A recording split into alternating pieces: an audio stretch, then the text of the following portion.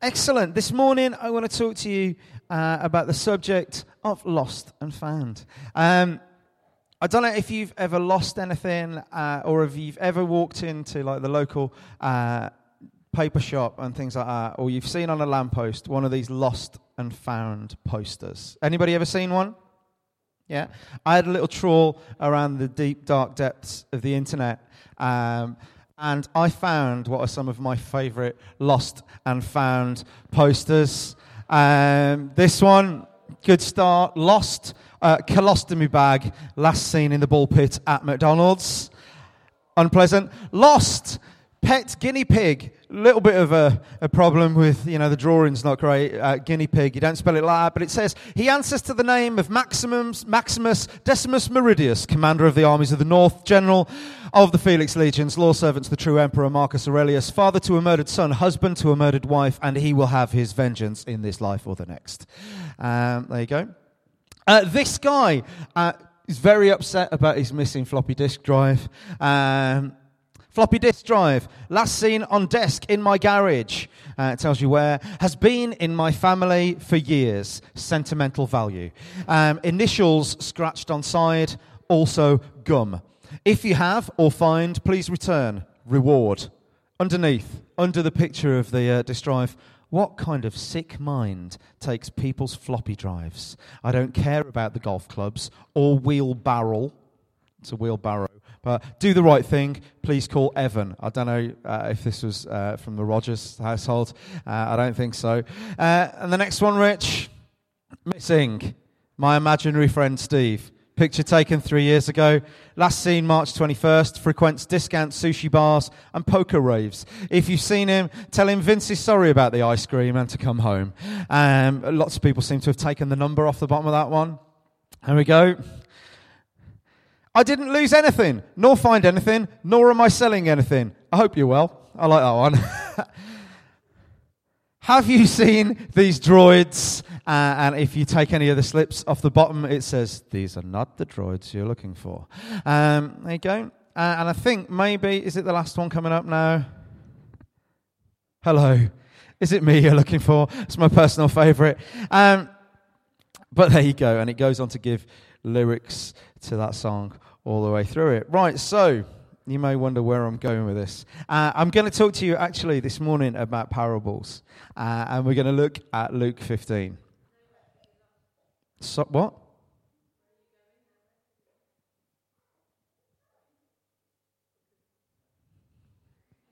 We'll just wait until you've got some remorse.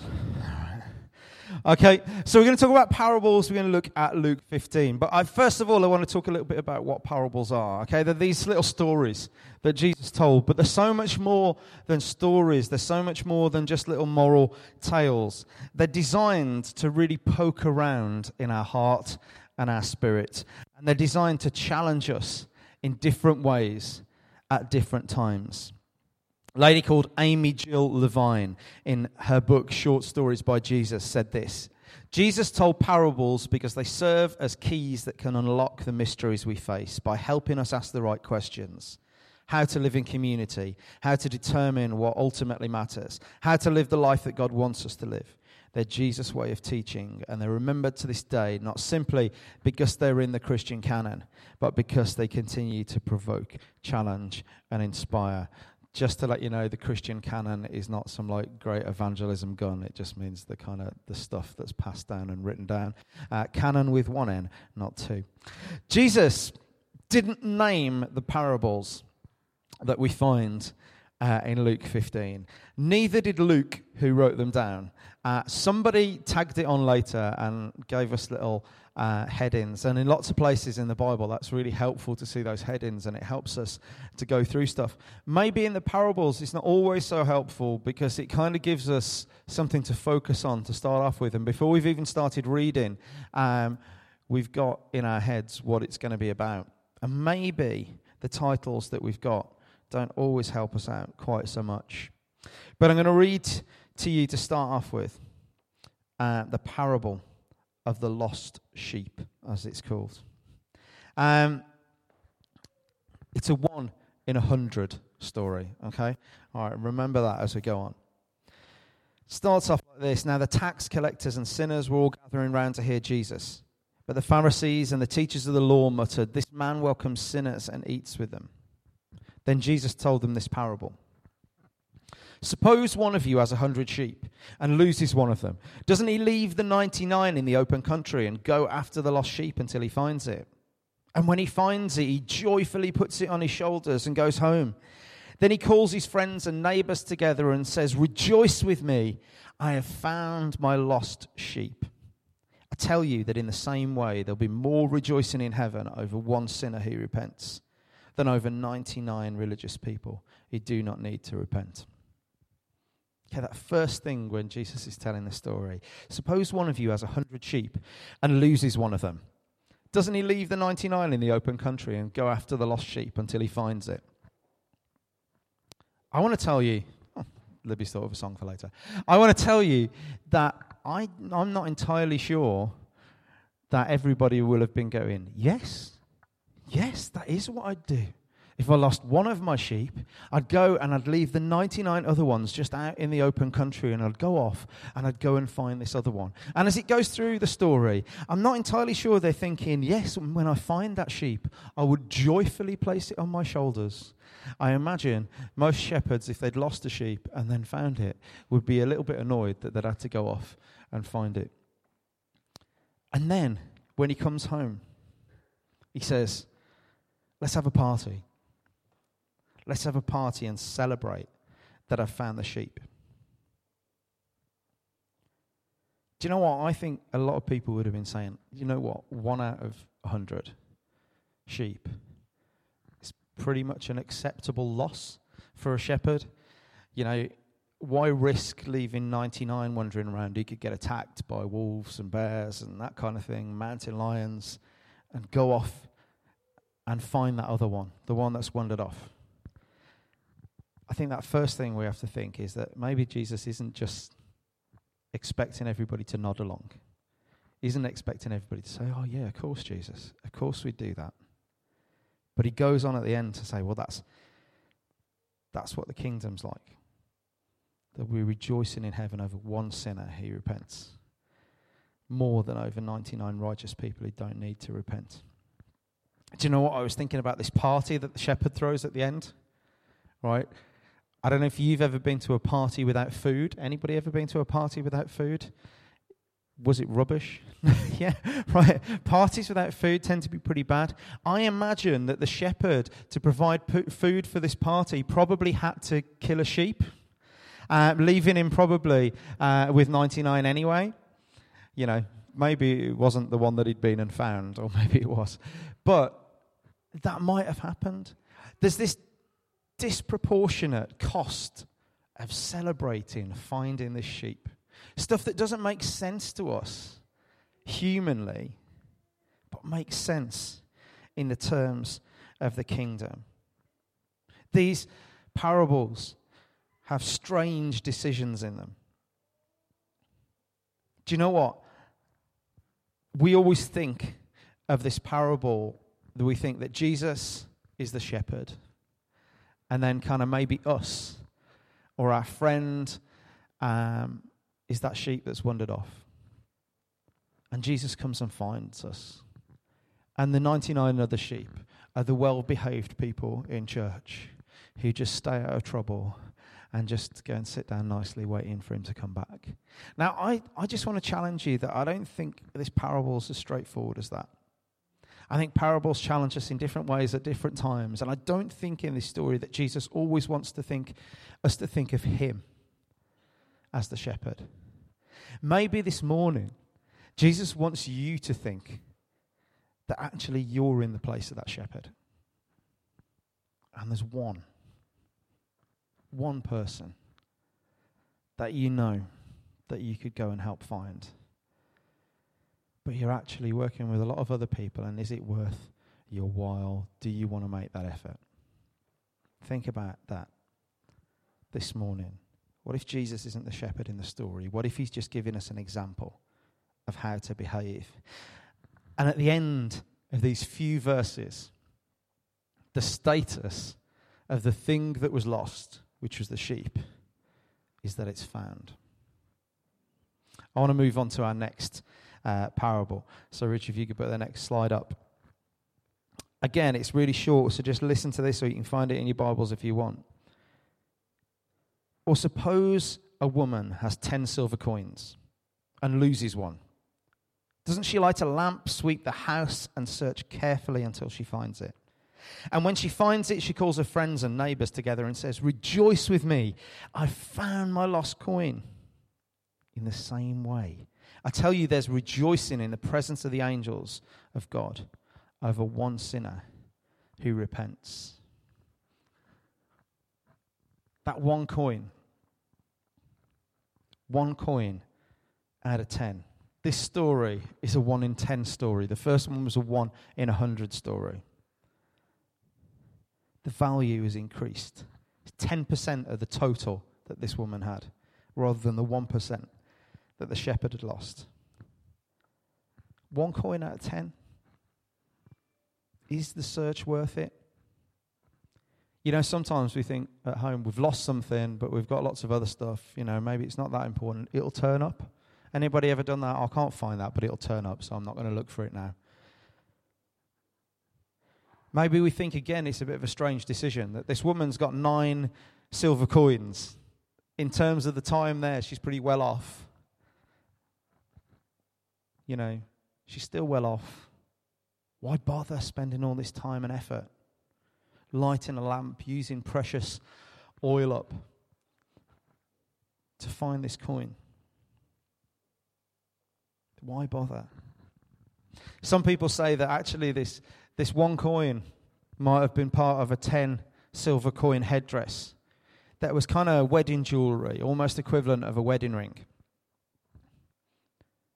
So maybe Jesus is asking us to look at things and decide what value we place on them.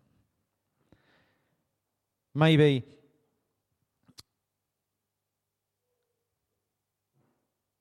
that 1 coin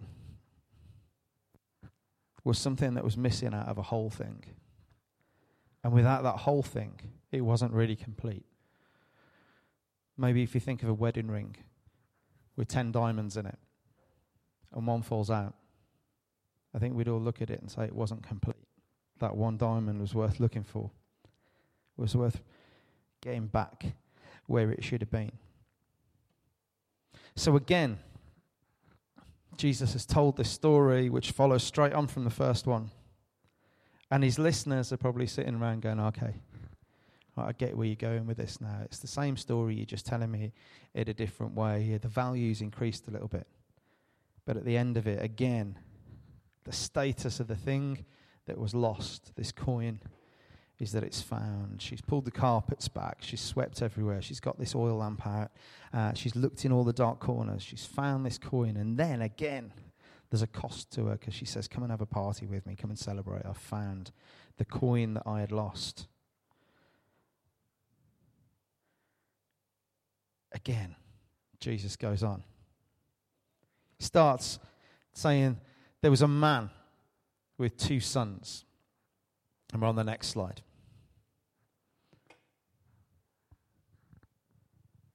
Now, starting a story with there was a man with 2 sons in Jewish culture at that time was a little bit like starting a joke with there was an Englishman, an Irishman, and a Scotsman. Because the Jewish audience would have been really familiar with stories that started with a man who had 2 sons. There was Adam, who had Cain and Abel. There was Abraham, who had Ishmael and Isaac. There was Isaac, who had Esau and Jacob. And there was Joseph, who had Manasseh and Ephraim. And in every instance, in every one of these stories, the Jewish audience would have known that the underdog, the younger son, was always the hero. Always the hero. But this son, in this story that we're going to read in a moment, he's not a righteous Abel.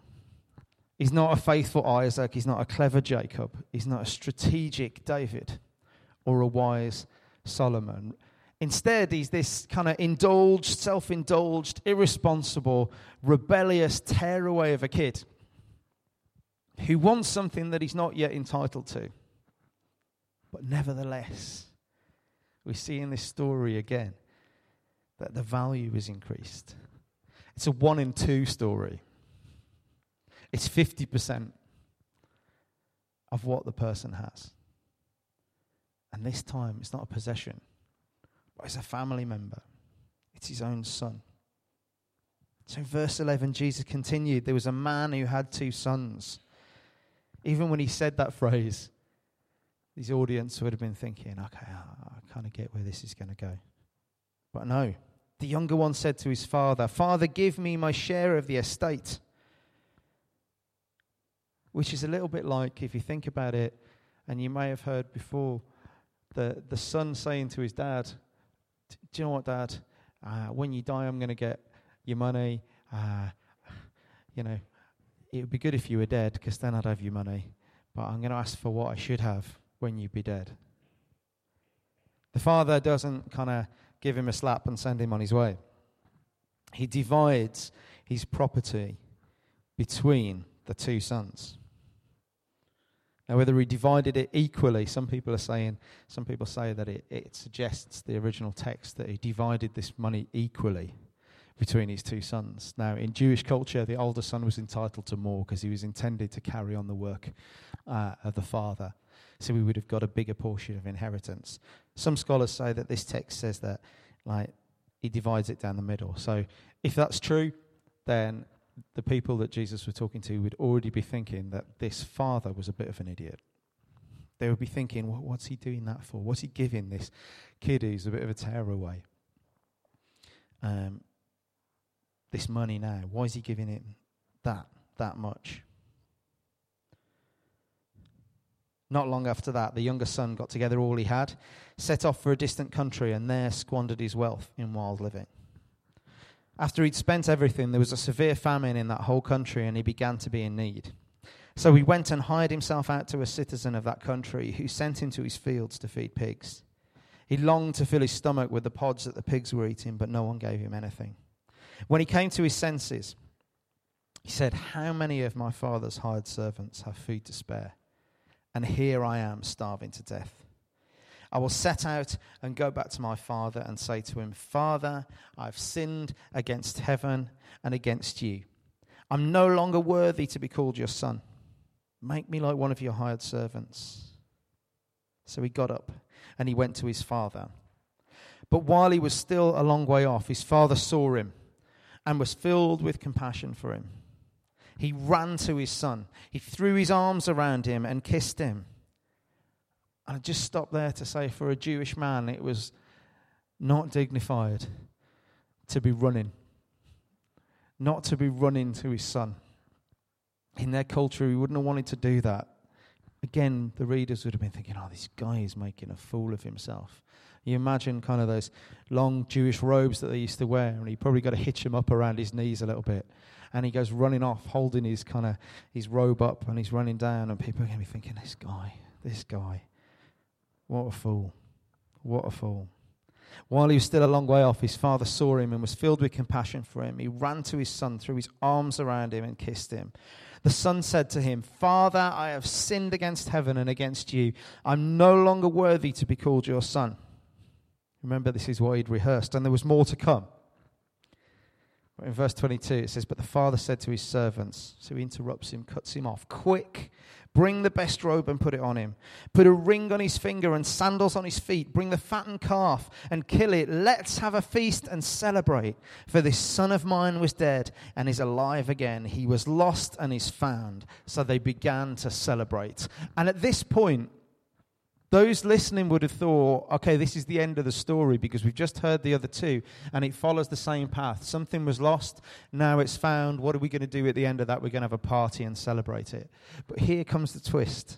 Verse 25, meanwhile, the elder son was in the field. When he came near the house, he heard music and dancing.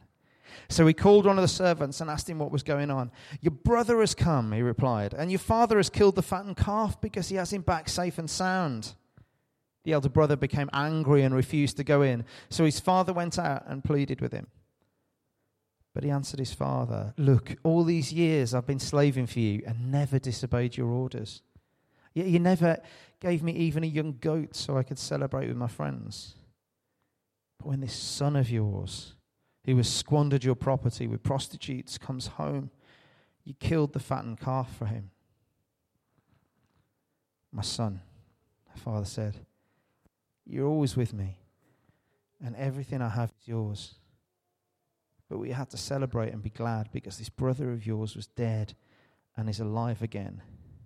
He was lost and is found. Do you know what? Maybe if the audience that had listened that first time to that story had to come up with a name for this parable, they wouldn't have called it the prodigal son, the parable of the prodigal son. Maybe they'd have called it the prodigal of the irresponsible father. Because again, strange decisions. He gives him his inheritance. There's something else that the son says which would have sparked something in those Jews that were listening. In his rehearsed speech, when he says, Father, I've sinned against heaven and against you. It echoes something that Pharaoh said just before he went back on it and tried to wipe out the nation of Israel by chasing after them with his army. Maybe those people would have been saying, this kid's a good for nothing son. He's come back, he's rehearsed this speech, and then his father's just given him everything again.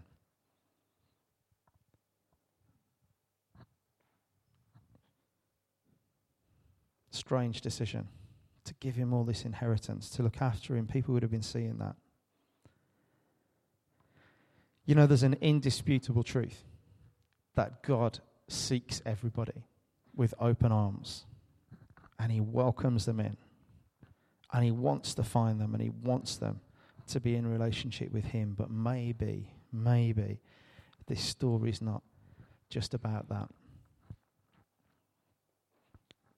I know I've always tended to see the older son as a bit of a whinger. Anybody else read this story and thought, that older son, he's just a moaner, isn't he? His brother's back. He's kicking off and being kind of really moody. But actually, if you think about it, he's perfectly entitled to his opinion. Do you know what struck me?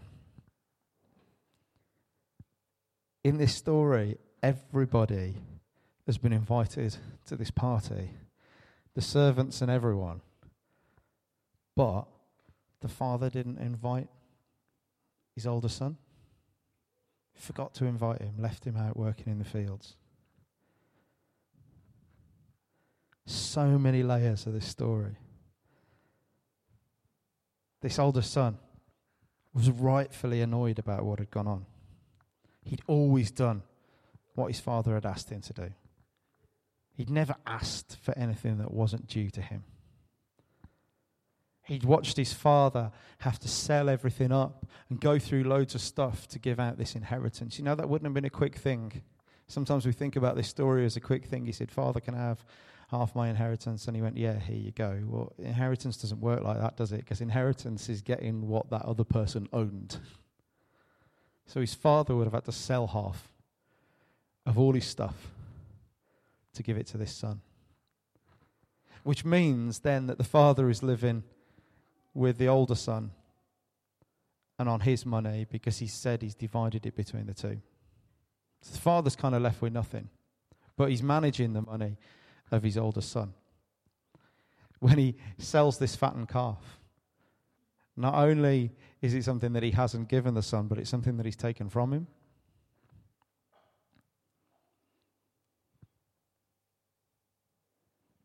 Do you know what? In this story, I think that there's probably two lost sons. And the father realizes that the one is lost and out of touch. But he hasn't clocked that he's lost something much greater with this older son. When he says to him at the end that everything that I have is yours. I wonder if he's ever told him that before. I wonder if he's ever spoken to him about how much he values him and how much he loves him and how much he wants to give him good things. Do you know what? We often get this kind of thing in school, and I used to work in behaviour work. And you get the good kids who get on with their work all the time and they're well behaved and they're polite. And then you get the naughty kids and they get pulled out and they get worked with individually, and then they get taken on trips and stuff to try and help them improve their behaviour. And you get these kids who sit in school and say, why should I behave myself? Because actually, the bad behaviour gets rewarded. And I wonder if this older son felt like that. So Jesus has thrown this twist on the end of the third story. The other two ended with a party, with a celebration, with this kind of reckless abandon of let's celebrate this thing that was lost that is now found. This one ends in a field with a father and his son trying to reconcile with one another, while the other son is in the party with all the father's servants and their family friends. The status at the end of this story is not that there was one thing lost and one thing found. It's that there were two things lost. One had come back and the other one was in process. And we don't know what happened. It's like one of those films that ends and you never know what's going to happen. I don't know if you've seen The Italian Job, and it just ends with that coach with the gold hanging over the cliff. That's where it ends. Who knows what happens at the end of that? Who knows what happened? Did the son come round? The older son. Did the father realise that maybe he hadn't treated him right? I think what Jesus wants us to look at is not just that he's a great father and that he welcomes us with open arms. Not just that he's like this great shepherd who will just go out no matter what the cost is to find the one single sheep that's lost. He doesn't want to see us as just like this woman. He says, I'm going to find this coin and I'm going to make a big effort and I'm going to celebrate it. He wants us to actually think, to put ourselves in different roles in these stories, to say who and what is lost. To say, how do we find them? How do we react when they're found? And actually, how do we treat those that aren't lost? You know, maybe there's a parallel between the 99 other sheep and the older brother. That they were just kind of left off in this story to fend for themselves. Let parables challenge you. As you read them, try and think about how originally people would have looked at them. Try and put yourselves in the different roles in the stories and don't just read it on its face value. Don't just read it in the easiest way that we can read them. I think God really wants us to be a people who seek out the lost. I'm convinced of that. But I also think he wants us to be a people who love each other when we're not lost, when we're found. Wants us to value each other. Wants us to live in great community with one another. We're going to pray. Lord God, I just thank you for speaking to us through your word. Lord God, challenge us to put ourselves in different positions in the parables and the stories that you teach. Lord God, help us to seek the lost. Lord God, but help us not to neglect those that are found. Amen.